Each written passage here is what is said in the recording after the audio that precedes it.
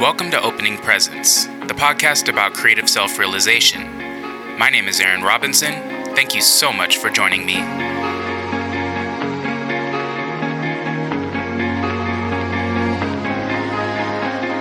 In today's episode, I sit down with Rob Darmour, owner and creative director of It Vanishes, an experimental outdoor brand operating out of Portland, Oregon.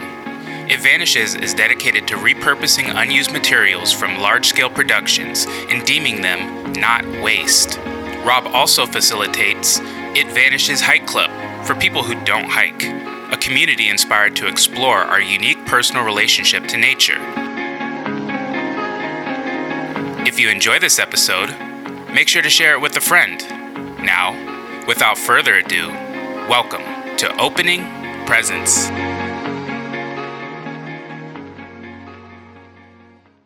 That'll be my middle-aged project. What is? Doing the millennial version of a birding outfit for like going out and looking at birds. I feel like people dress like it's already like moving that way. Oh yeah. Where like these isolated models of fashion expression. It's like everyone's just creating a motif. Mm-hmm. And then it's like, is that motif worthy enough to be spread around and populated? Yeah, like it's. I feel like that's what's been kind of cool about just the internet age is you have so many different motifs of style, mm-hmm. and then there's all these different kind of sets and groups that spring up and support it.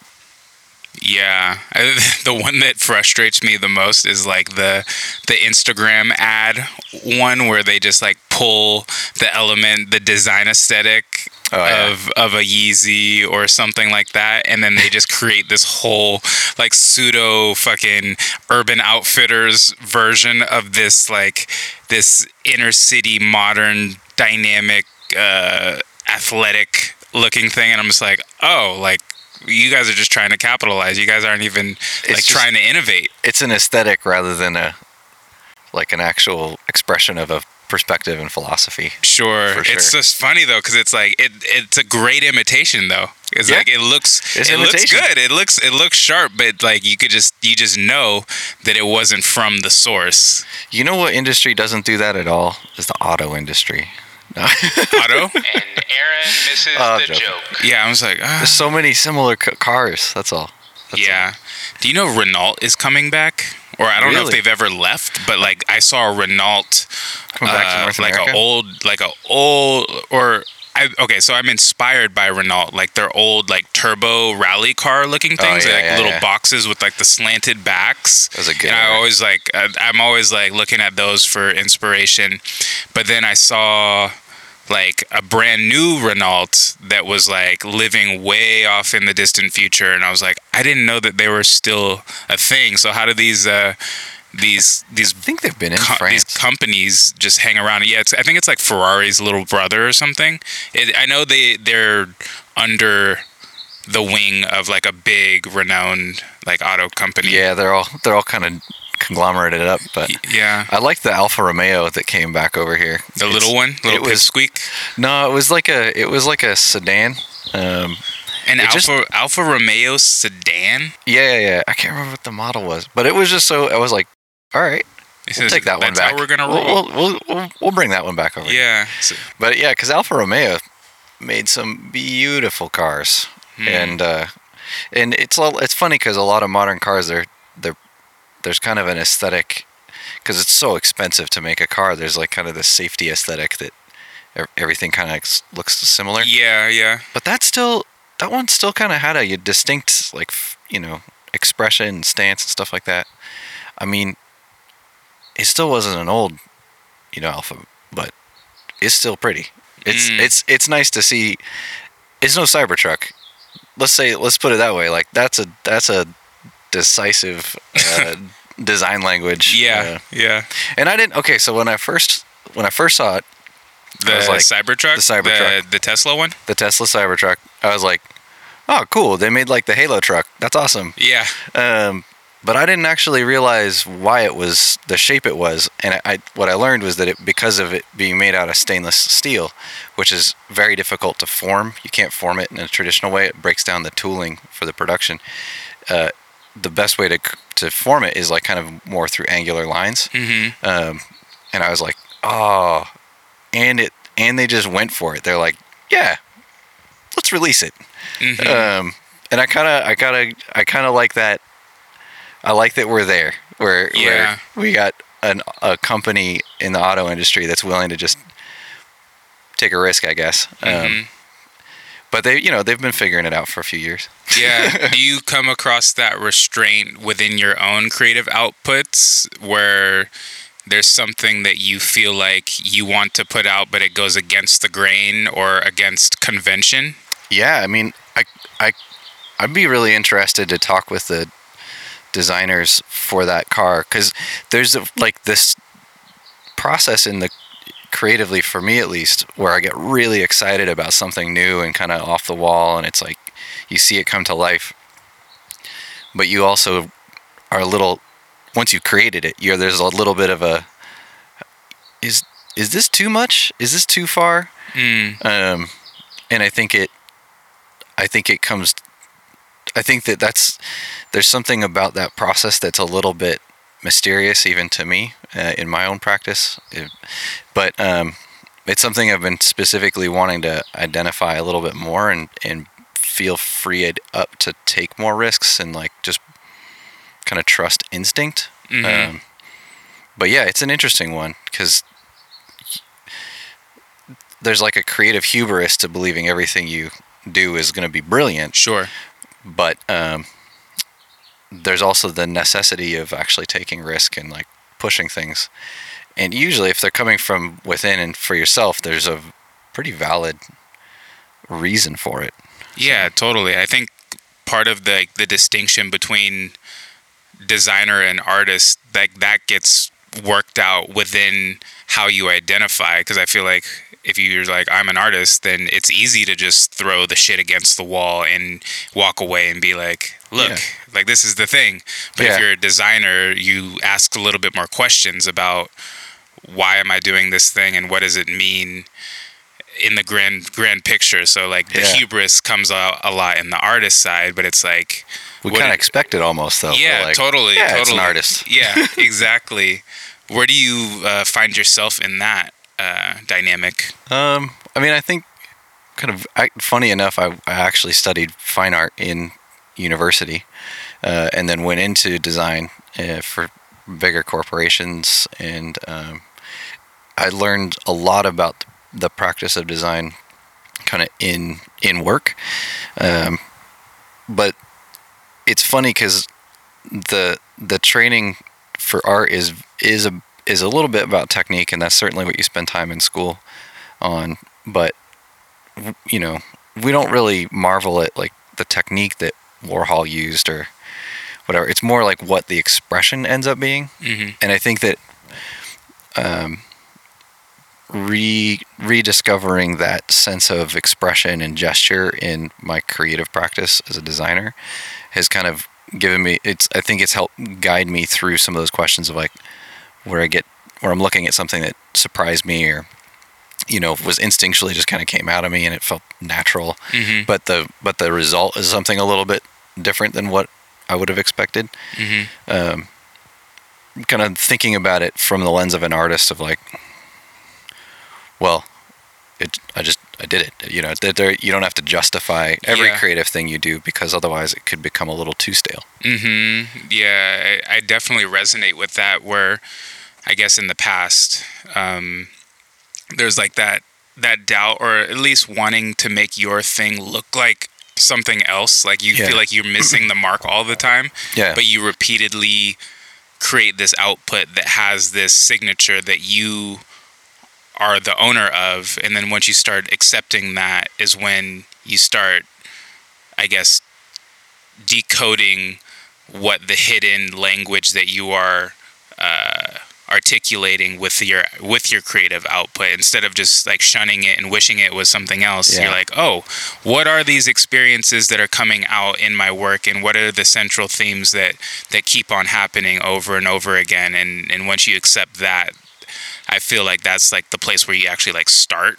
Yeah. It's like, okay, like this is just me. I need to stop doubting and thinking that I need to be something else. Yeah, it kind of comes on a macro level back to self-acceptance. Mm-hmm. Yeah, totally. But it's funny, I thinking back about school.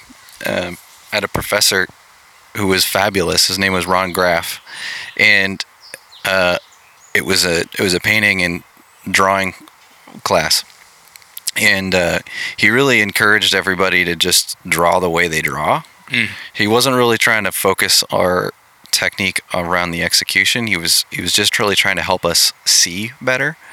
And at that point, I already had like 3 years of going to school, tons of drawing classes, but there was something just about how okay he made you feel about your own gesture and hand in your drawing.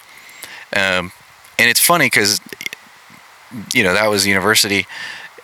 Before that, it was kind of like my dad was a practicing fine artist growing up, and he would always just be like, your handwriting is your handwriting. You just gotta, your drawing is your drawing. You gotta let go of worrying of it's good enough for other people's comparisons, but find your own love and find your own expression with that.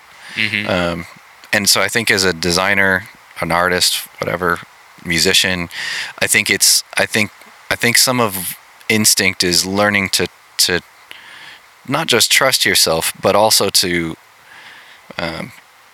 appreciate your own handwriting, your own drawing technique, the way that you strum a guitar is going to be that thing that makes it you. And so like trying to fight that is almost like trying to fight your own identity and personality. Yeah. And I spent a good time trying to do that. Yeah, fighting so hard to conform. Yeah, like, why can't I be like everybody else? Damn it. Yeah, because you want to have like a career and you want to have like success, and they're all good things. And I think that when you're learning and you're young, or at least you're new to your career or you're new to a practice, it's important to look around, identify the things that inspire you and replicate them. Yohji Yamamoto talked about that. He's like, copy, and at the end you will find your own path through it. And he's not saying that by copying a bunch of stuff you're going to find your own identity. What he's saying is that you'll be learning from all of these other people and these other masters. And I think that touches on like getting the engines going and just like getting active, instead of like just get out of the mind, because like we can sit in conceptual mental building, like game planning in your head for the longest time, and it's like you didn't even put the paint on the canvas yet. Like you gotta move the paint around, you gotta move the brush around, and once you break through those barriers, then it's like, okay, like now what do I want to create now, since like I've removed this barrier for me. And there's plenty of those. Like there was a barrier for this podcast for like months where it was just like it's just hanging. I got this nice equipment just hanging around. You got to do the thing. You have those barriers that you have that I guess you have an experience where the door just opens and you look and see like, oh, this story I've told myself of why I can't do something has just become so ridiculous that I just need to do it. Like it's just kind of ridiculous that I'm upholding this false story that's hamstringing my ability to move forward and execute on a vision that I feel eternally connected to. Yeah, totally. I think it's all those little things where you're like, I gotta strategize this and I gotta do this. Those have some value, but really sometimes that stuff's just the really early precursors of holding yourself back, because you're trying to do something else that you're seeing or that you're wanting to see. And it's a kind of a fine line between holding yourself to the standard of something that may be already out there, and jumping in and creating your own standard that you want to follow to create your own thing. You can't just know what that new standard is going to be until you try it, and you can't really formulate an opinion about what you're trying to do until you've, seen a lot of like art history, or listened to a lot of music, or whatever that practice is. So it's like this funny thing where you've got to learn the basics. Yeah. And you got to learn from people that really inspire you, and then ultimately I think you got to kind of learn from yourself, and accept that you're not going to have every answer, but you're on a path to uncover it for yourself. Yeah. And it's a different thing. It's more like becomes a journey that you're pursuing rather than trying to uncover a pathway. It's more like striking your own path. Definitely. So you mentioned that your father is a fine artist. How was that growing up? Because I know that's not a typical thing for artists or creators in general to have a parent that does that. So what is his discipline, and give us that kind of backstory? Interestingly, he was a sculptor when I was growing up. He practiced wax and clay sculpture, and then cast it into bronze. So technically he was a bronze sculptor, but he didn't like sculpt bronze, he just cast bronze.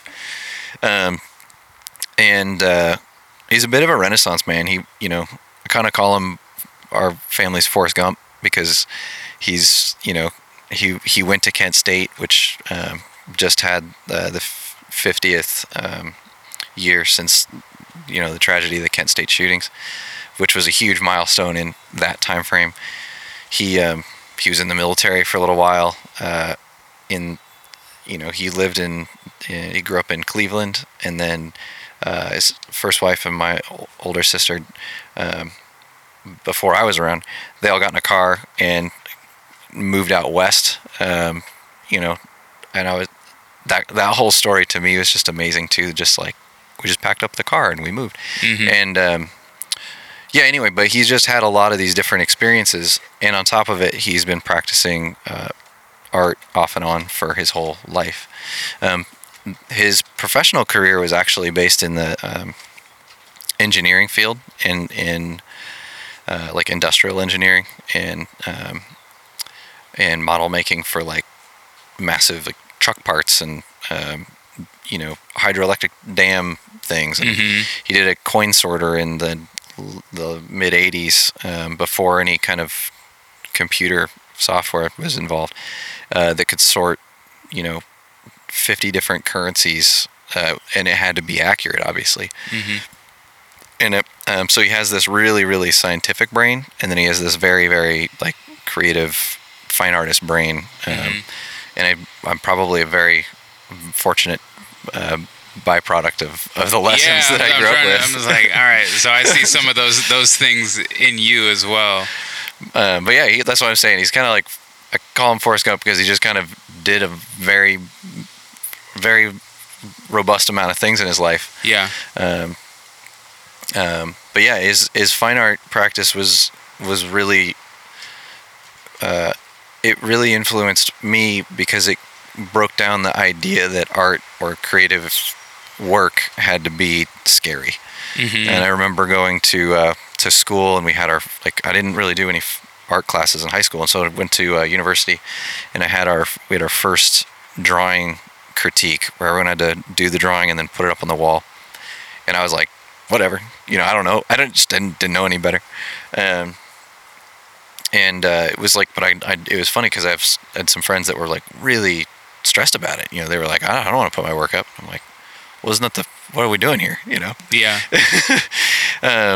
And it, I don't think it was good even necessarily, but I think I was just excited for the dialogue and the feedback. And, I think that what I really learned from my dad was the appreciation that you're always learning forward, and he's 75 now, or he's going to be 75 this year, and he even today he's still drawing and rediscovering some of the old stories from his family and putting those into drawings. And you know, he doesn't stop learning. And Sure. you know, even if he's not as active in the art world as he was, his just mentally when you talk to him, you're like, you're sharp dude. Yeah. He's not lazy, that's for sure. Yeah, no, that's a fabulous example that he's set in instilling the non-fear from sharing the thing that you create. Like that's a huge barrier that like adult artists like myself, like like everybody goes through it, but like to just be like, this is a part of us getting better and learning and just and not stopping that pursuit, because it is a never-ending thing of unfolding and expressing, and just knowing that like hamstringing that process because of fear is something that's not helping anything. It's not helping me, it's not helping the audience, it's not helping anybody for you to hold your thing back. Totally. It's you like you said, it hamstrings the experience the audience will have. It does. You can, because you're like, they want it. Yeah, they do. They want it all. Yeah. You know, and it doesn't need to be super pretty sometimes too, you know. Sure. The rawness of expression sometimes is the thing that really is motivating and exciting. Once I understood that like intention was the thing that needs to be aligned, and that execution doesn't, like, I don't need to obsess about execution, but if my heart is in the right place and my mind and everything else is aligned and I'm going in that direction, I commit to it and just hold nothing back, I'm okay with whatever happens, whether it's a painting or a song or a photo shoot or whatever. It's just like, okay, I'm aligned. Whatever expression comes out, let it surprise me. Yeah. But I'm okay with that. Yeah. I mean, I think, you know, I think that setting intention and just going for it is, I think that's part of kind of the self-acceptance thing. 'Cause like, I did it. And, you know, I hope people enjoy it, but sometimes we may find that there's sometimes like, you know, some projects really, really successful and very little effort. Other projects well received, you know, maybe not, but lots and lots of effort. And I think what's interesting to me is the relationship between the things that you know, when you're going through a lot of process, really thinking through something and really putting work in, it sometimes is a place where you're just stretching and growing yourself. Yeah. And then you come back to like a couple pieces, a couple elements out of that thing and put that back into your own work. And suddenly you kind of have this like distilled down gold that's more of a gesture or you know, an intuitive kind of reflex. Sure. Wow. That's layered. Yeah, it's a lot of layers. If you're listening at home, I'm sorry. Dope. Okay, so I want to talk about It Vanishes, because that is your anchoring creative expression. And for those that don't know, what is It Vanishes? It Vanishes is a project that I took up a few years ago to re-examine design for myself and, you know, out of my practice working in the industries related to the outdoors, and looking at kind of how do we make product in a world where there's a lot of stuff, ton of product. Know? How do we make really quality product in a way that is and new product in a way that is like, you know, I don't quite want to say sustainable, but a little bit more, you know, there's a lot of stuff around, and we realize we want to use up that stuff. So from a product design standpoint, we work with a lot of dead stock materials, we bring them to life in silhouettes that are intended for use in the outdoors, but could be easy wearing enough to just look good every day. Yeah. And then part of that too was just in design. I kind of missed this sense of community and direct connection with not just designers, but other people that were out exploring the world and, shaping it, creating it, not unlike yourself, that were bringing their sense of creativity and curiosity to the world around them. And so we started a hiking club for not hikers. For people who don't hike. For people who don't hike, quote. But the idea was just really to encourage a sense of community around people that, didn't necessarily see their direct relationship with nature. And, what's been cool about that is that we've gotten to see a lot of different, people just show up and they bring their energy and their curiosity and their questions about, and their insights too about just like what is nature to them. And so yeah, it's once again, it's layered, but basically Vanish is an outdoor brand that aims to make products in a way that's responsible to the planet, to the people, and create a sense of community outside through I don't know, just an openness to what people want to bring to it. I totally feel that, and I'm honored to feel a part of the community that you've built. And I'm wearing your pants right now, which are among my favorite pants. When I remember going to your pop-up at Tanner Goods. Was that last year? Yeah, that was last September. September. But like I stopped by because I hadn't seen you in a little while, and I tried on the pants, and I was like, oh my God, like these things are the real deal. And thank you. Like just all the the detail in the material and just how well thought out like your output is. Like just keeps me like guessing, and I'm just like, oh my gosh, like what does this mean? What does this belt mean? Like what? It's like this side pockets and just the craftsmanship around it is just something I really respect. And for you to open my eyes to like what is possible as like an independent creator and creating relationships with vendors and seamstresses, and then you're coming up with your making your own patterns and really asking the important questions as to how to create, don't want to use the word, but sustainable or not waste product out there, So you've been a huge inspiration as far as a creator. And then I'm always like looking like, what's Rob up to? Like, what's going on right now? What are you inspired by these days? And what are you noticing in the social fashion landscape mixed with just general human beingness? Like what's out there that I can learn as well? First of all, thank you. You're welcome.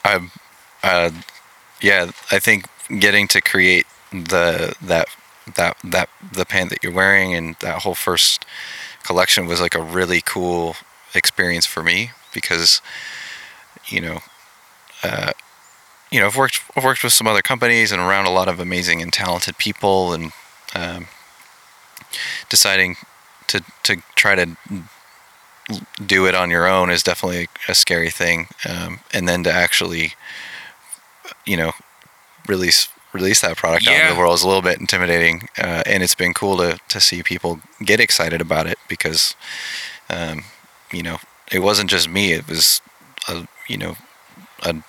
not a small ensemble cast of, pattern makers and sewers and fabric sources and vendors and stuff like that.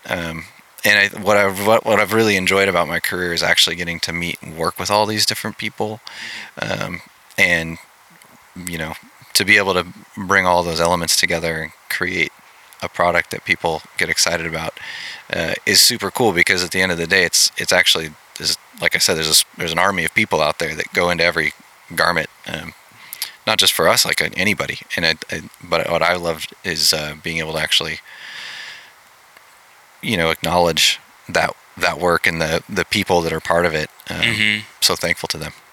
Yeah, I think the audience, like consumers, like people want to know the story of the people that create it. And there's like industry creates these big walls that separate like the creator from like the end result, but it's like the story of the hands that built the product. Like that's where all the value is. Like all the value is in the story of that's being told of the inspiration of the creator. Like we want to take down the walls and remove that separation. Yeah, I think that's been the thing that has been difficult to define for the brand. Making the products and designing is some been doing for a while, so it feels really natural. It's fun. I think trying to find more ways to tell the story behind it, behind the people that are part of it. That's important for me. That's important for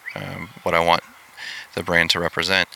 It isn't just about the hike club as a community, but it goes all the way back to the people making the patterns, the people cutting, the people doing all the sewing, all in LA.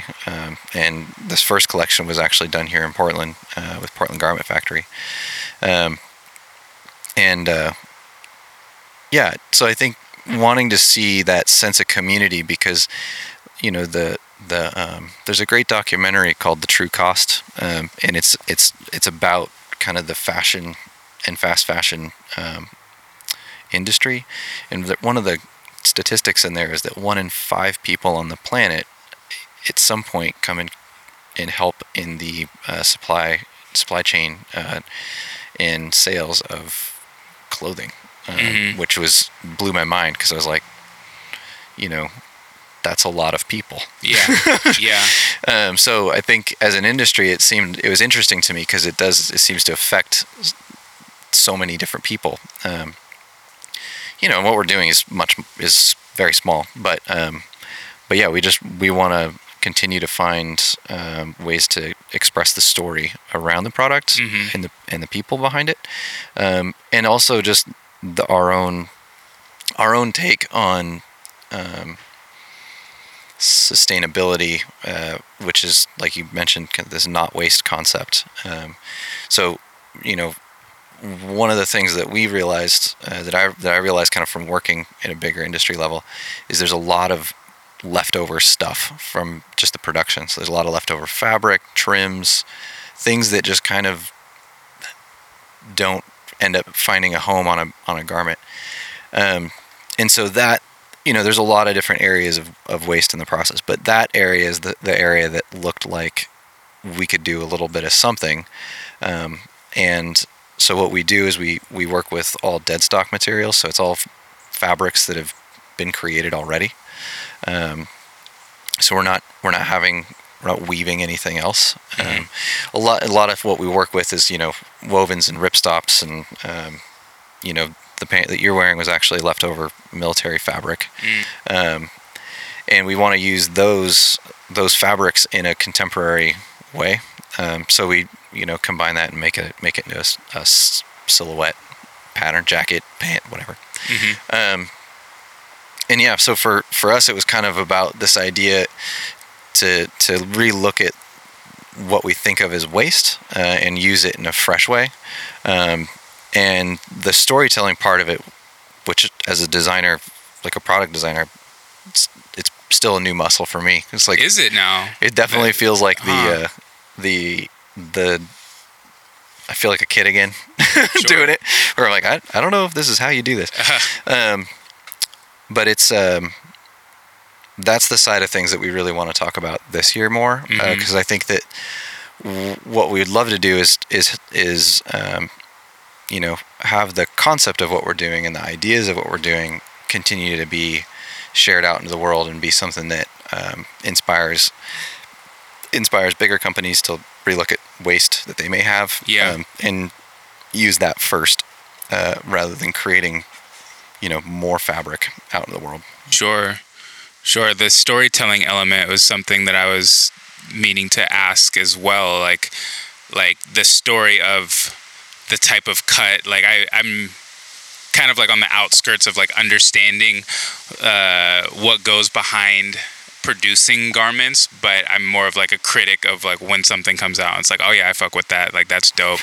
That's trying too hard, and I'll have like my opinions. But how did you approach storytelling with the first rollout, or was that kind of like you live your life and you have these like, combined experiences, and then you kind of like consolidate all of those things and just put that energy into the garment, and then it essentially will tell its own story rather than this was a 1972 military jacket from like Slovakia, and it's just oh, like we want to do it. So like there's a lot of those types of stories, but Sure. but where does the rubber meet the road when it comes to actually like having like a potent rooted story as to creating something and then creating the story afterwards? Sure. Yeah. I mean, I think that, like you said, there's a lot of different inspirations from a design perspective that go into a garment. Some people approach it more heritage, where they're like, I want to recreate or be inspired by this 1976, Apache helicopter. Yeah, totally. And certainly that's fun and it's in there. I think for me, a lot of the reason that I got really interested in outdoor space is because it's still kind of so new that it doesn't have necessarily a whole ton of defined parameters. I guess. It's like it's kind of always new. It always is kind of looking for a new story. Yeah. Which is interesting to me. But at the same time, I like things with a sense of like history, if you will, where you get a sense of it. It feels grounded. Yeah. In those times. Yeah. So for me, that's why I like the materials themselves. I like when they have a story. So like specifically finding like kind of this military twill was pretty exciting because it's in and of itself has a feeling. Yeah. But then when designing the actual style, it was a little bit more looking at some of the design details from like older military kind of 70s, early 80s military like pocket construction, stuff like that. But then the actual silhouette was really, really modern and looking more at like just how the body actually moves, and designing the pant to have like shaping through the legs so that it just just fits right. If that makes sense. And when you move in it, it feels really natural. Yeah. Rather than kind of pulling in fabrics with stretch to create movement. I like focusing more on the actual shape of the garment, so that it doesn't really matter what fabric you use. Like the fabric that's on the pant that you're wearing is like doesn't have any stretch at all. Yeah, none at all. But I feel very comfortable in these. Like I can at least like lift my leg up. Yeah, totally. Like I can move around and squat if I need to. Yeah. So I think that's kind of, for me, it's a little bit of the scientific methodology for like the design and the pattern making, the shape of a garment, but then it's definitely like the storytelling of the fabrics and some of the details, where it's kind of like that hybrid of two histories. Yeah, it seems like there can be different entry points for where does the story start and which one's going to be the voice and the catalyst to whether it's the fabric or the cut. Yeah. It's kind of like an introduction before you start reading the book, just to kind of get like a general understanding of who wrote the book. Yeah. What, like, they got to give their shout outs to their people, totally. And like this is the overview, and now we'll get into chapter 1. But but I feel like whatever element from the creative process, like whether it is the garment or the material or the cut or any type of inspiration, and that can kind of be like the driving force, and I guess like allow you the kind of the bearing to just be like, you know what, we're just going to carry this all the way through because I'm inspired enough by this one thing right here to bring me to the next step. Yes. And bring me to the next step and then the next step instead of concept. that one place that we always go to. I mean, I really appreciate designers that can like bring a concept and a story to life that's all like, you know, I just picked this theme and I went for it. Yeah. Like, it's amazing. Yeah. I think for me, I'm so grounded in like, you know, just fact and in gesture of history or like gesture of a material, you know, like I don't need it to actually be from the same mill that did the same jacket from the same time period. Sure. It feels a little, for me, that stuff's cool, but it definitely doesn't, it's not necessarily how I would choose to create something. That's all it really comes down to. Yeah, I guess when you have like those opportunities, like when you know it's possible and you're just like, oh, like going this extra step that is flying across the other side of the world that's a little bit out of the way. Yeah. When somebody down the street can do it, it's like that's adding to the story as well. Yeah. And it's like, oh, like totally. I want, like I remember, I know I'm a fan of the brand Scotch and Soda. Their winter garments are like constructed beautifully, and like I have a number of their jackets. Their summer collections are like whack, like whatever. But I remember when I used to go to the store a lot, like I would hear stories about like the owners like driving or like having like a layover in Japan, and then like they're going back to the States, but then like I guess they were accidentally dropped off in Miami or something. So like something about like Japan to Miami or something, and then you see like the bomber jacket, satin bomber jacket stitched with like a Japanese tiger with like a Miami color vibe, and I'm just like, oh, just to hear that story that like they missed their plane in Tokyo and ended up in Miami, and like they spell it out verbatim over their creative output is something that I'm just like integrating life in art and making it all one. Like that's how we're supposed to be as humans. Is we experience these things, they inform us, and then we synthesize it and give it out to the world in whatever medium that we choose. It's funny you say that because I grew up in the Pacific Northwest, and you know, looking at what really inspired me with my upbringing, it was just outdoors, which was like just kind of this catch-all of like going outside. I don't know, like it wasn't necessarily like to do anything specifically.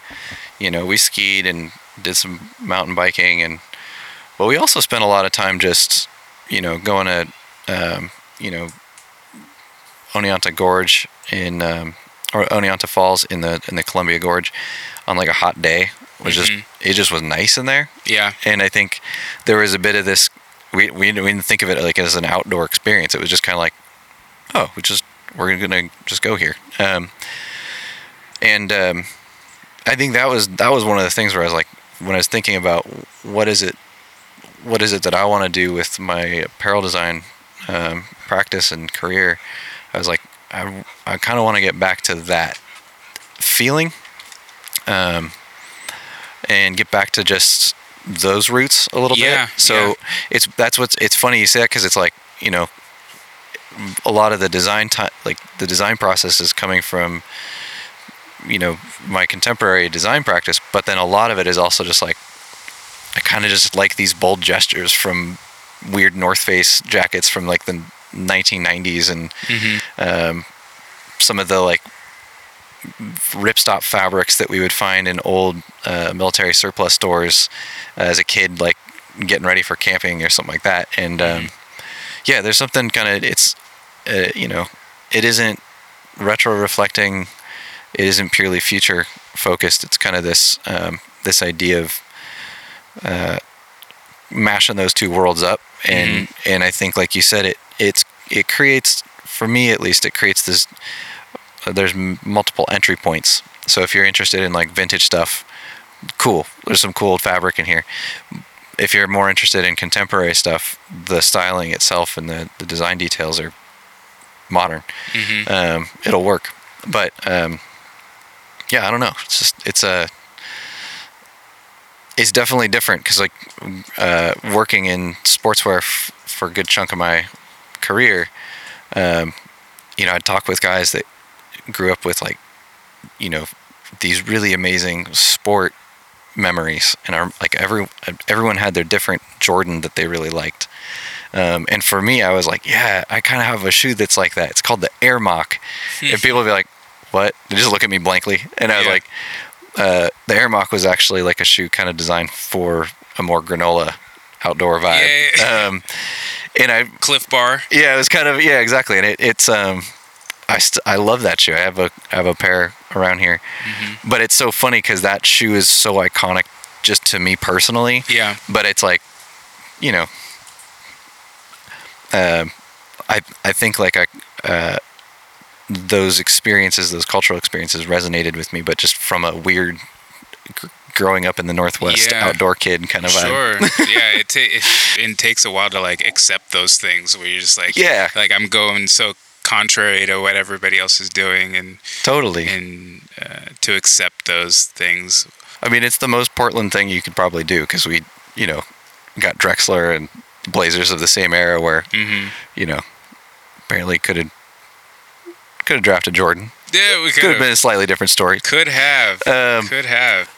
But no, but at the same time, I think that's just kind of, I always really appreciated that people had those experiences, and then coming around to it and asking myself what is, accepting that about myself, that I was like, oh no, I don't quite totally relate to that. I get it, but I don't necessarily have the same like memory that I draw off of. Yeah, I think you're hitting on like the creative expression being like an embodiment, and just trying to synthesize that embodiment, or like how are you feeling when you imagine these things and when you create these things? Like how do you feel when you're having these experiences that you're inspired or drawn upon?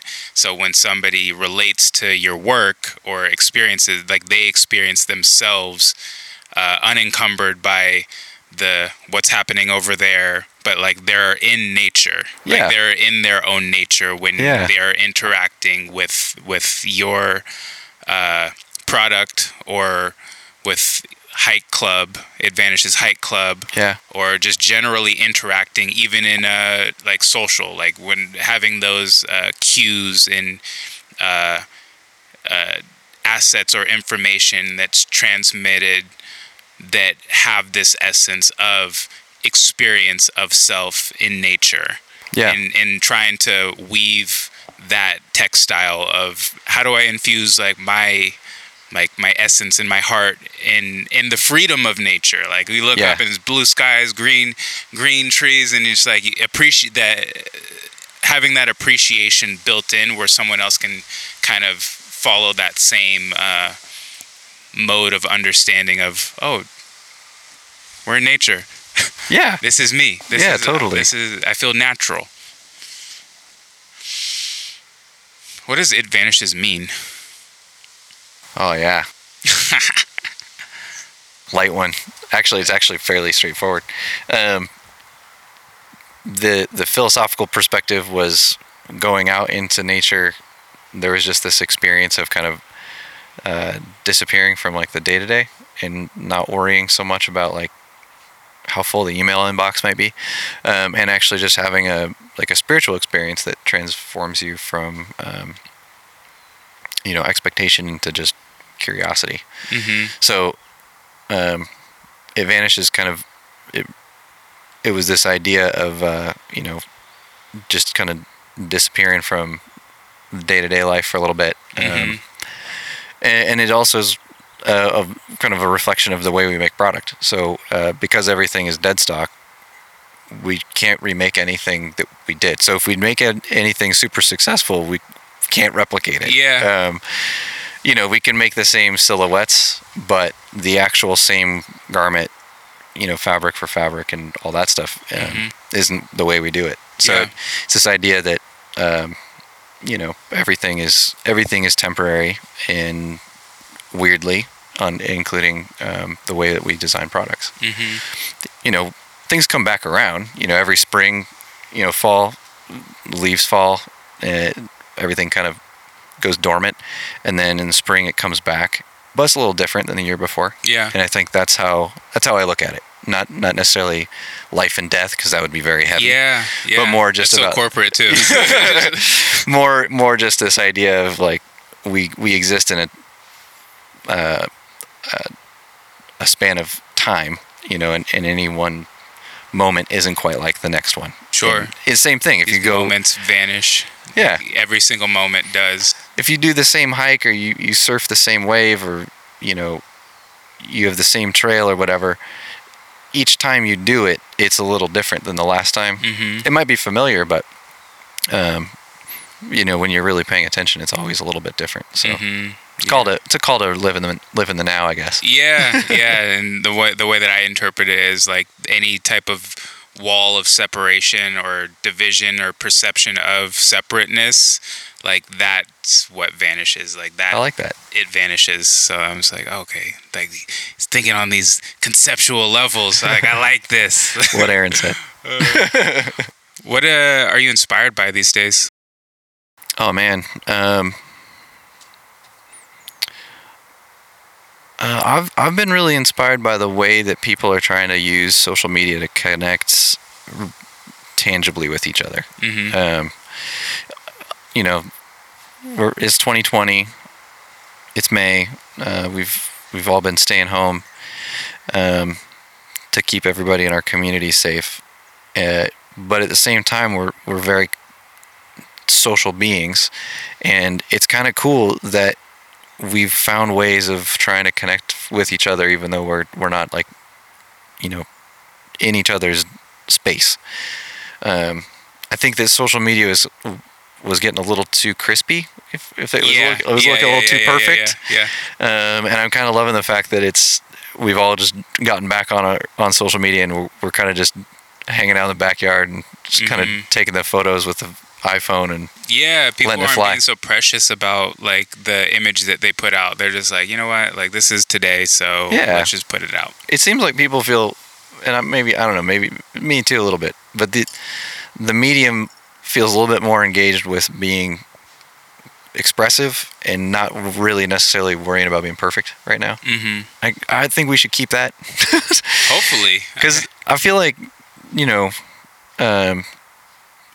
it's the most modern thing we have is this social networking, and I think that I've always had this perspective of like it could be a really amazing catalyst for communication and learning and understanding of each other and appreciation for like just the wild amount of different kinds of people that live on our planet.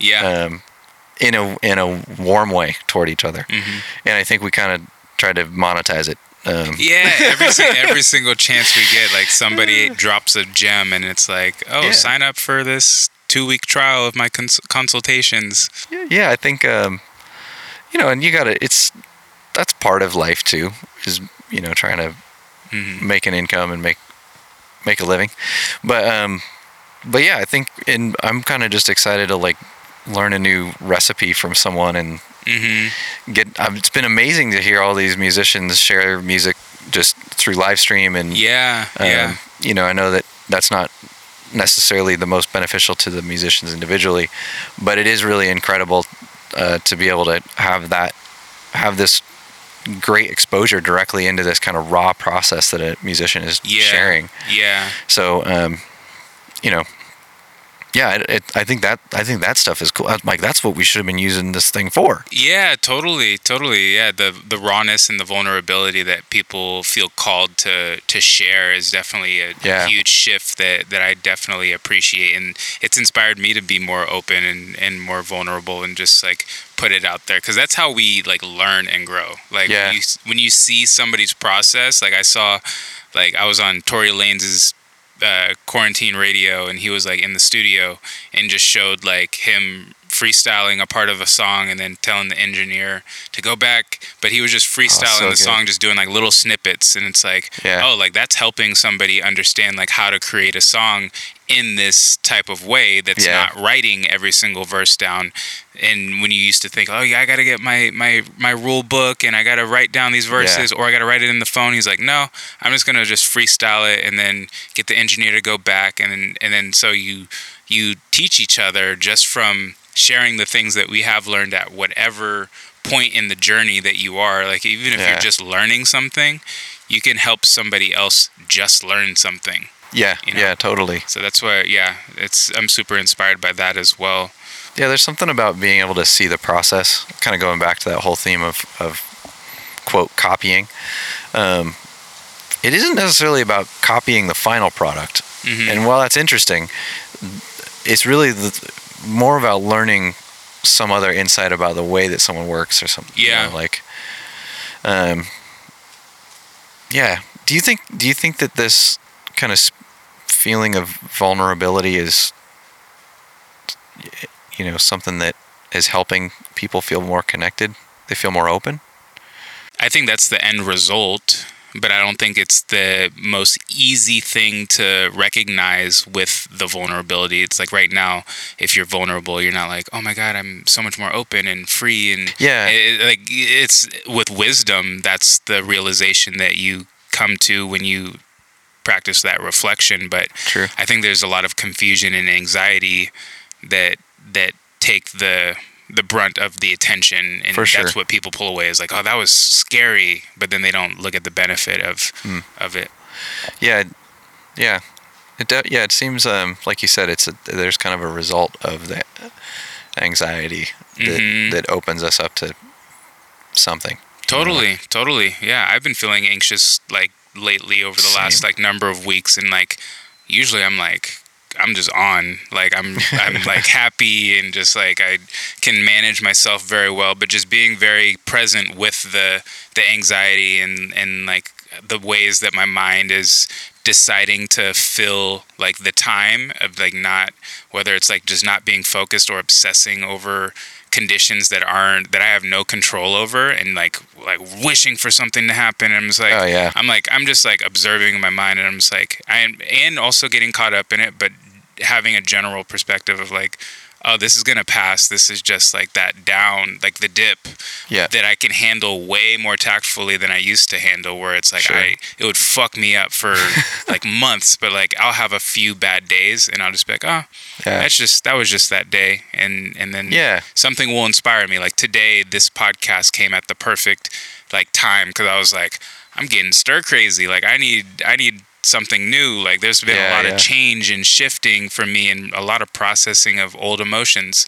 And then like I was like, I need to like see somebody. And then seeing you today, I'm just like, all right, cool. Like we're off on a new timeline now of creative process. Like this is gonna be going back home, listen to this over, edit this, and then it's something that I can produce. And then who knows, like who listens to this and gains something from it. So I'm engaged with that, and I don't have to be mentally caught up in these stories that I've been caught up with these last like few weeks or days. Sure, like, I can be, I don't want to say distracted, because it's not a distraction. It's what I want to be doing. But it's like, I'm like, all right, well, do I wallow in this anxiousness, or do I just go get this podcast done and engage with the process and transcend and use this time? So yeah, there's something about that, like going into the studio, that regrounds you, even though it's like, I don't know exactly what I'm going to find here. I just got to go practice the thing. Even like if I open up like Procreate, I'll just like scribble around and stuff, and it's like maybe I'll be inspired to create like some digital art. I've been doing more of that lately. And it's funny, whenever you're like, even if you're away from like your practice or your process for like a couple of days, you come back, you're like, why have I been neglecting this? This is such a big part of my life. What have I been trying to find happiness in other corners? Like, it's so true. I can wake up pretty early if I'm excited about something creatively. Totally. And I'll definitely sleep in if it's more about, preparing tax information. I was just saying about the anxiety of doing interviews and talking with people, especially live. Yeah. Because I'm like, who am I to have all these opinions? But at the same time, we're all people, and I think everybody has an interesting story to share. Hopefully, there's some interest in this one. It's still, I don't know. It's like I get it's very, I get anxiety about talking. About talking? Yeah, because like, Yeah. maybe if everything I'm trying to articulate doesn't come out the right way and Sure. it's misunderstood or just doesn't sound compelling. But when it hits, though, it's like, oh Yeah. yeah, I'm onto something. Because then I'm like, oh, if what I'm saying isn't compelling, then I'm not Yeah. compelling. You know, it just can spiral out. Sure. But I'm more just enjoying being able to just share Yeah.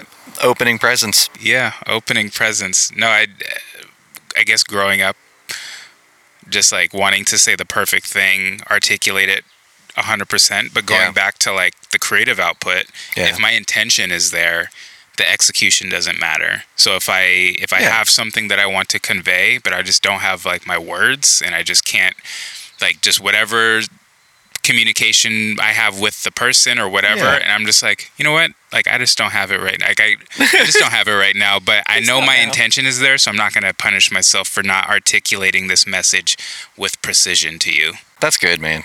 Honestly, like I It's a think practice, but that's kind of where I look at it now. I think about that too. Like, it's just I can't do it right now. You know, I'm not there right now. And you know, certainly with people that we care about and everything, we really try, and I think people do a pretty good job in that space. Creatively, sometimes though, where you're like, I can't quite get the thing expressed right, and it might just be a component that you haven't picked up yet. Mhm. And I think that is something that you know, I was actually just thinking, making product for It Vanishes and designing is very comfortable. You know, developing things, super comfortable. That language is familiar. The thing that I'm anxious about is like making it a business. Yeah. Because it's like I'm like an art kid nerd. Like, marketing things is not second nature to me. Mhm. Running a website is like, sure, you know, there's some great tools out there. Shopify, shout out.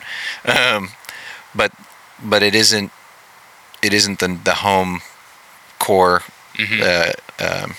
like skill set. Yeah. And certainly like storytelling is something new, but it's kind of something I've been like figuring out for a couple years now. Yeah. And I'm like starting to actually enjoy it. Still learning a lot and trying to figure out the best way to express things and keep them sharp and contained. But yeah, I don't know. It's a like I think like what you're saying is the intention is there, and I think one of the things that when I first set out to do It Vanishes, I was like, I'm going to do this for 5 years. I don't know what life will be in those 5 years, but I'm going to do it for 5 years. And if at the end it's a wash, you know, great. And it's been interesting because this is going into year 3 now. Mhm. And I feel like things are coming together the best they've ever. They feel the most fluid, and Yeah. it's also some parts of it are like the biggest. And like, for instance, the Hike Club was a big part of what we do, but we're not going to do that right now because of, you know, social distancing and stuff like that. Mhm. But I don't really feel nervous about it. I feel pretty excited about the people that we've connected with, and looking at things in a whole fresh way. And like, you know, it wasn't like, oh, here's this 5-year strategy. It was more like, you know, here's a strategy, and we're gonna do the thing for 5 years. Yeah. And I'm, you know, in just the last 3 years, I've found a lot more comfort and confidence in skills in all these different areas. Mhm. And I'm hoping that in another 2 years, it'll continue to feel like, oh wow, I'm learning a lot. You know? Totally. And maybe Yeah. in 5 years it'll be more learning about like bank loans and financing. Something. Ooh, I'm yeah. pushing that off for like forever. Yeah, I talk was about like, reasons to don't sleep in. Yeah, exactly. I'm like, next subject. What Yeah, else do you totally, want to yeah. talk about? Finances? What? What's that? But yeah, no, I think that you know, I don't know. I don't know. And that's kind of, but I know that I want to do it, and I want to wake up and like, and I'm excited about that. And Yeah. I think that's the thing that, you know, being excited about what you're doing every day is really, really important. Yeah. I think when you're more excited about what you're going to be doing in 5 years than you're excited about what you're doing today, too many days in a row like that aren't very good for us as humans. Sure. But and certainly there's sacrifices and all that we'll make for our lives, for the people in them. But yeah, I don't know. There's like a taking it day by day. Yeah. How long did it take you to find something that you wanted to do every single day, or that you're excited to do? Like, I'm coming into that space finally as a 31-year-old person.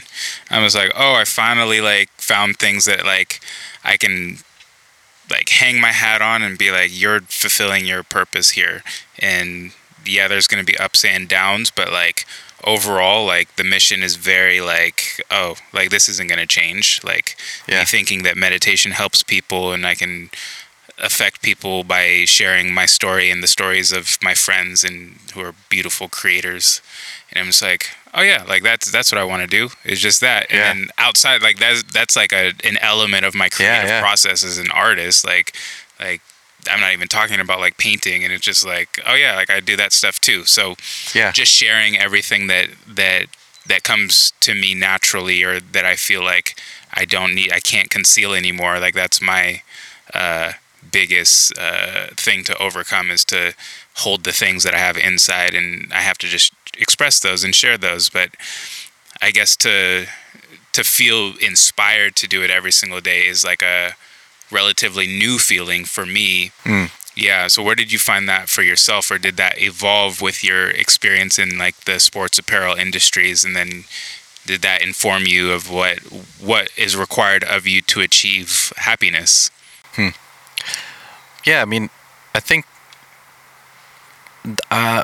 what I would say is that I've had different chapters of that. I think early on in my career, I was really excited to wake up and go to work, and like I couldn't believe that people would pay me to make and design things, and I really enjoyed that. And then I think at a certain level, I lost a bit of that creative intuition thing that you get from doing your own thing. Yeah. And I was trying to, I kind of burnt out a little bit, because I was like, I don't know if I can design more stuff that's going to end up being landfill. Which, we're human beings. Everything we make at some level is not going to be used forever. Yeah. But the, I think I think that like a little bit of going into this last 3 years has been about kind of rediscovering my, rediscovering the motivation. And, certainly there were days where I'm like, man, this is not helping anyone. And I think really re-examining, but I love doing it. It's a weird thing. You're like, what did I do for people today? You can make an argument. We made clothes available to people to wear. But and on a deeper level, I wanted to re-examine what it was I was doing as a designer and a contributor, like someone who's passionate about clothing and passionate about the outdoors. So that's where I was like, I want to do this, but I want to make it cool, but I also want to make it, I want to make it in a way that supports and amplifies like the community and the planet as best I can. And that once that mission became more and more clear, I got more and more excited about it. Yeah. Don't get me wrong. I still don't like, sitting back and doing all the accounting. But when you're seeing people also get excited about it, there's nothing quite like that. 'Cause I'm like, I've been practicing this for a long time. Yeah. And to see it start to come to life in a shape that I feel like is part of my identity. And people are, buying products that have just come out of my own world, that have come out of my own creative brain, is been the most rewarding part of my career. Mm-hmm. It's and I think that I hope that continues to evolve. Like whatever this thing is now, that's really exciting, which is seeing people connect with this concept. I hope maybe in 20 years, it'll be something else, and I can find that thing. Sure. But it's like not a linear thing. It's a little bit elusive, maybe. Yeah. Are you finding that kind of as you've been going into your 30s here?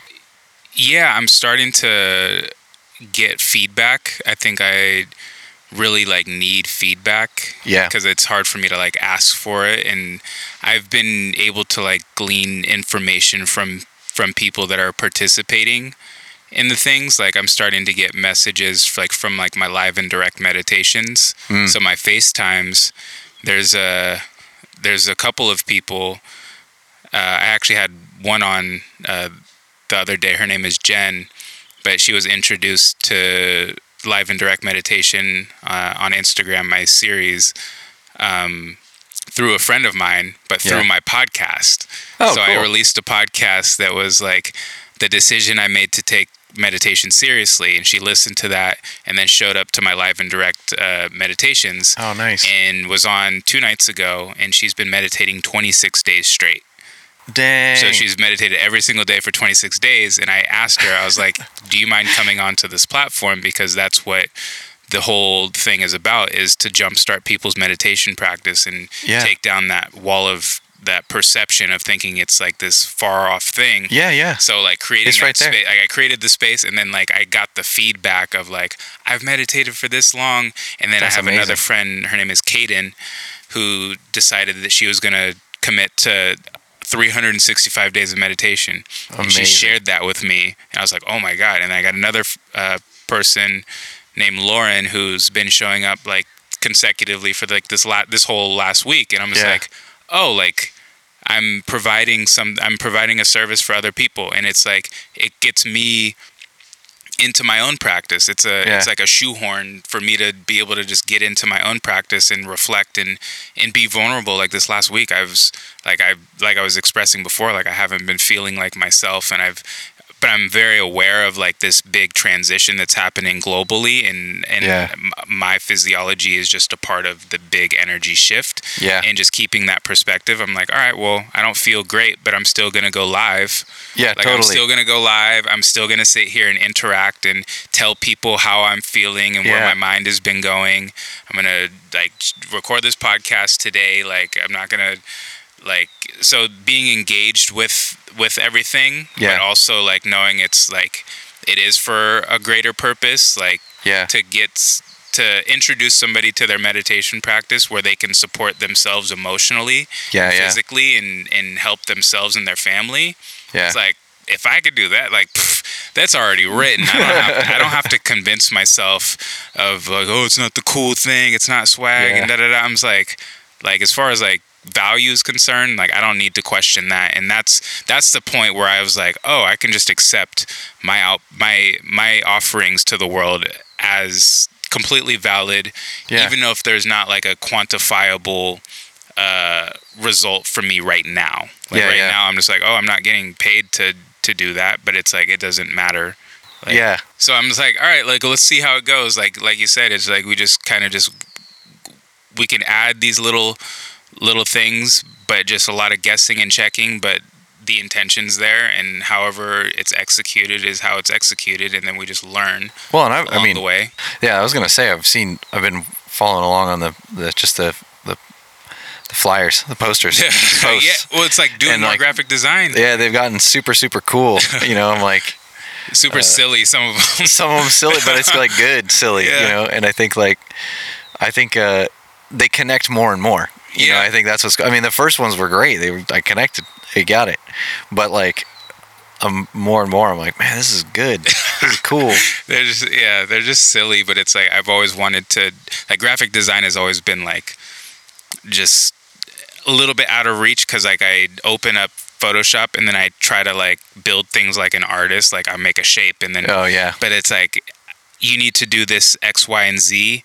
But Yeah. it's like I go the roundabout way and try to figure it out myself, and I don't pay attention to layers and masks and doing those types of things. So like this last, like since I've dropped the podcast and since I've been doing the meditations, I've been just creating my own marketing and materials, which makes me spend time in Photoshop and create flyers and all different dimensions and different styles. And I'm just like, oh, like I've been making collages and stuff lately. And I was like, oh, I fuck with collages really hard. Yes. All right. So now I'm just building out like the marketing side of whatever it is that I'm producing. So it's interesting to see like everything develop. There was this designer I worked for early on in my career, and specifically on the topic of Illustrator and Photoshop files. And I remember like, you know, I had to do like some graphics. He had to do a bunch of graphics. And I was like so stoked. I had like a couple options for like 3. And then he showed me his artboard and my jaw dropped. For every image, like every graphic, there was like surrounding the artboard was all of these things that he had tried and failed and let go of and like done this thing. And then he refined it down to this. And I was like, what? And it's funny because like, you know, that's what you did. You just, the more you get into it, the more you end up creating. And it's like, you do select a little bit more selectively as you go. Yeah. You kind of, because it's, you start mastering the process of getting there. Yeah. And so the wonderment comes from more like the like, you know, the expression of the thing rather than the wonderment of the process of getting there. Sure. But I don't know. I think that I don't know. There's something so funny about. I always am like. I feel like there should be a coffee table book just of people's raw files. Ooh. You zoom out of like your raw file in Illustrator or Photoshop and just all the garbage that's in there. Yeah. It's heinous. But like once you kind of like find like a little like alleyway to get to success, like for me it's collage. Like it's collage. Like jump up the noise a little bit, make it a little bit more gritty, just so it's not perfect. I know, it's good. And just like I'm like, okay, like I know what lane I need to go, like kind of like gestural, poetic, like Middle Eastern desert with like just a touch of psychedelia. Yeah, exactly, just a touch of it. exactly with like a old plane in the background or something. Yeah, I made one recently for like a cover, like a episode cover, and it was like a grainy red backdrop with like a desert, but then I had a 96 SS Impala parked in the middle of the sand. Yes. And then I had Miss Parker from Friday like washing the car. And I was like in like an old vintage airplane, and I was like, oh, like that's cool. It's very like minimal. There's only like 5 elements in it, but it's like in my other art, it's like I just jumble the whole entire canvas with a bunch of shapes and colors and just flood you over the head with it. And then I have to change my style when it comes to digital. So, how do you know when you're done with a piece? When I decide. I think just getting better at deciding and just be like, all right, I'm done. Yeah. I'm done. Yeah, I don't need to move things around anymore. It's like that's good enough. And then afterwards you still see things that are wrong with it, but it's just like letting go of that judgment afterwards. Like I'm sure it's a lot harder with like garment, like you can't do that with like your clothing, but like with digital assets, photos, anything like that, like it can be off and you just get done with it. You do it with clothing a little bit too, because there's certainly things that just in the process, and so many human beings are making something, it just can't be done exactly the way you want it to be. So it's really interesting. Just put up with it. Kind of. I mean, you kind of learn to love it. It's like that's the best case. You're like, because sometimes it's like you're like, oh, that's way smarter than the way I was thinking this would be done. And sometimes you're like, yeah, it's good enough. Yeah. And it's never like a compromise of the actual product. It's always just like, you know what your recipe should taste like, and you gotta like be okay when. And because it's out of your control, it's another person making it. Anyway, that's something I need to get rid of myself, is like the compromise. Like I need to fight for my vision. Yes. Because like it's so hard. Like if somebody like if it's like I didn't order pineapple on this pizza, and it's just like, oh, it's fine though. It's like, no, it's not fine. I don't like pineapple on my pizza. Why am I eating pineapple on my pizza? So it's like getting like as far as like standing up for like my creative beliefs. Yeah. In spaces with other people and stuff where it's like, no, I've actually thought about these things, and this is how it needs to be. This is what I want to do. Yeah, exactly. So I think stepping into that role is a lot more of where I'm at now. It's just like, Aaron, you got the vision. Just Trust do yourself. it. Yeah, trust is fucking huge. I feel like that's been the thing that's been I've been dissecting a lot the last couple of years, is the difference between intuition that leads to a creative output, the vision that you have to try to bring it to life, and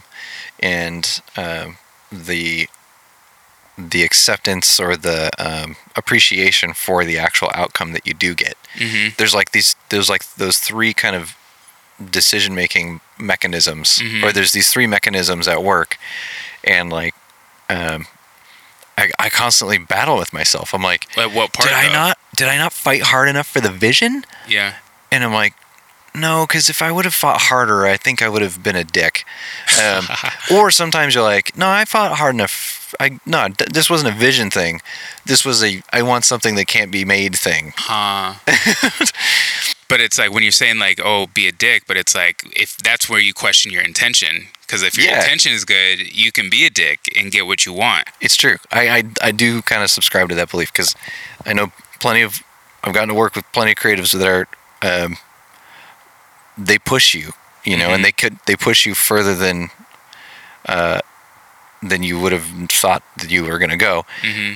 And what I think happens is you're a dick when you're pushing people that don't want to go there. Mm-hmm.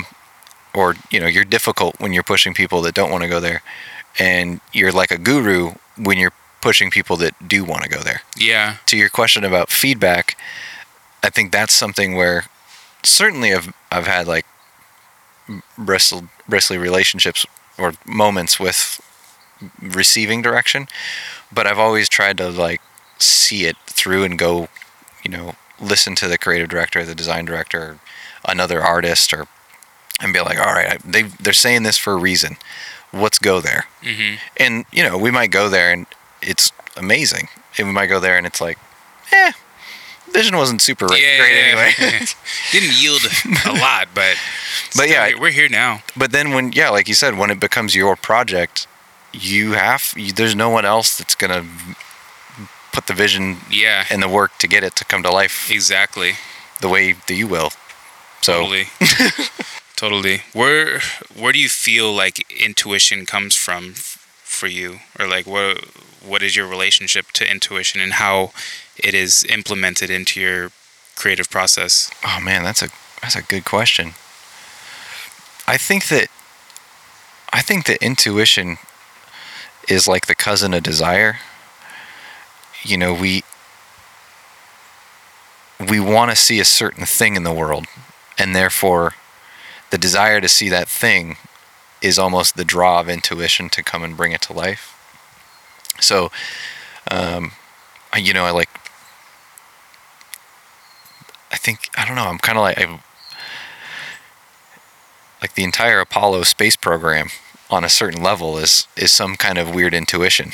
It's a very strange thing if in 1938, 45, someone was to be like, hey, you know what we should do? We should get in a little capsule and go way up into space and eventually to the moon. Because long before it was science, there was this intuition of like, I want to go there. I want to go do that thing. Probably for centuries, but certainly well documented in like the 1800s. But there was there's no concept of what the moon was. There was, but it wasn't like what we understand of it today post Apollo mission. But that I really went off on a tangent.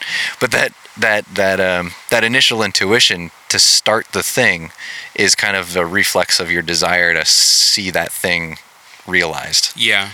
So I don't know. I mean, I kind of think that because because otherwise, why would you do anything? You got to have some desire to have it come to life. Yeah, I think that's where it's so important to like connect with yourself in general, just to be able to like see that vision through, because it's like, think how many intuitions we have or that come up that we just don't act upon, that are generally beneficial for more people than just you. Like intuition, I feel like it's not like a self-serving thing. It's kind of like a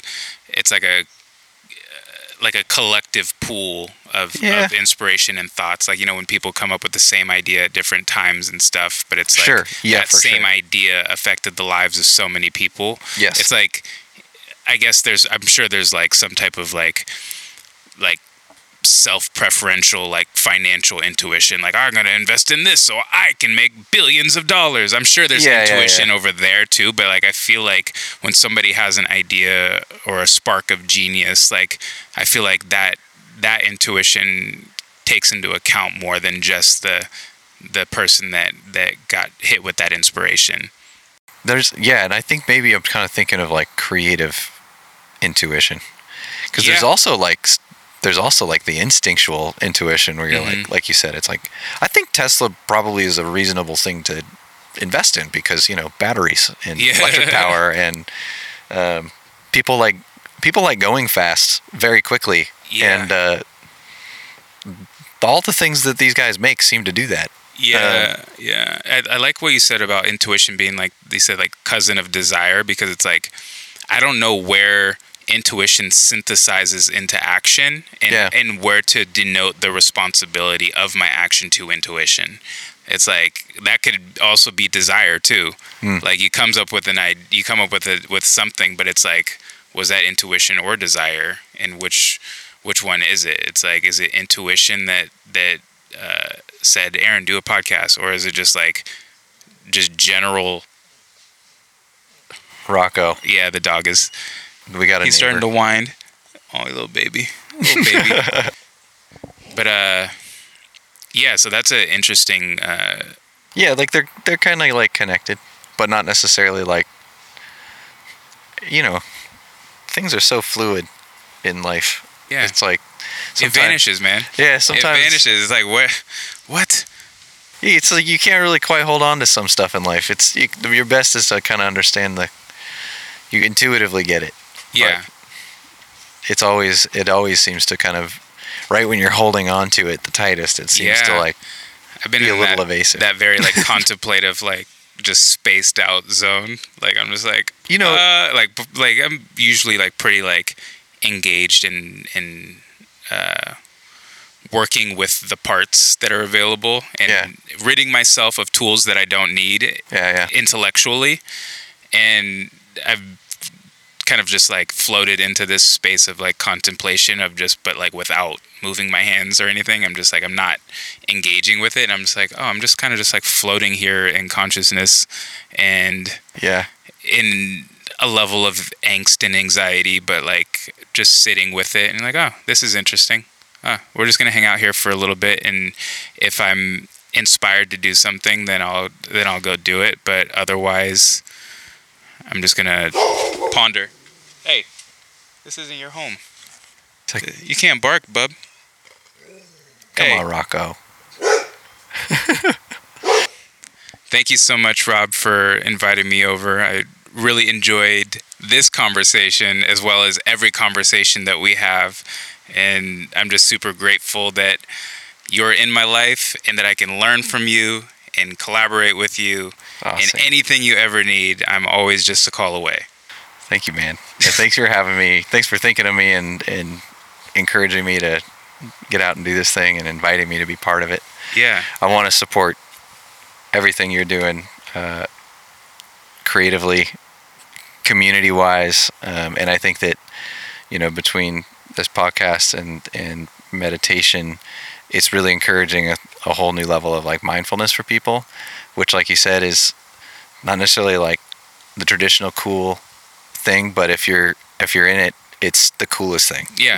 Yeah. So I've really enjoyed just our conversations, like you said, and just kind of continuing to see what what you're putting into the world and like what you're continuing to share with the world and encourage other people to participate in. So thank you. Yeah, man. I appreciate it. Where can people find you on the interwebs? Itbanishes.com, and on Instagram it.banishes. Yeah, come find us, come hang out, find out about your own outdoor pursuits, your own experiences with nature. Hell yeah. Well, thank you so much, Rob. And thank you all for listening to Opening Presents.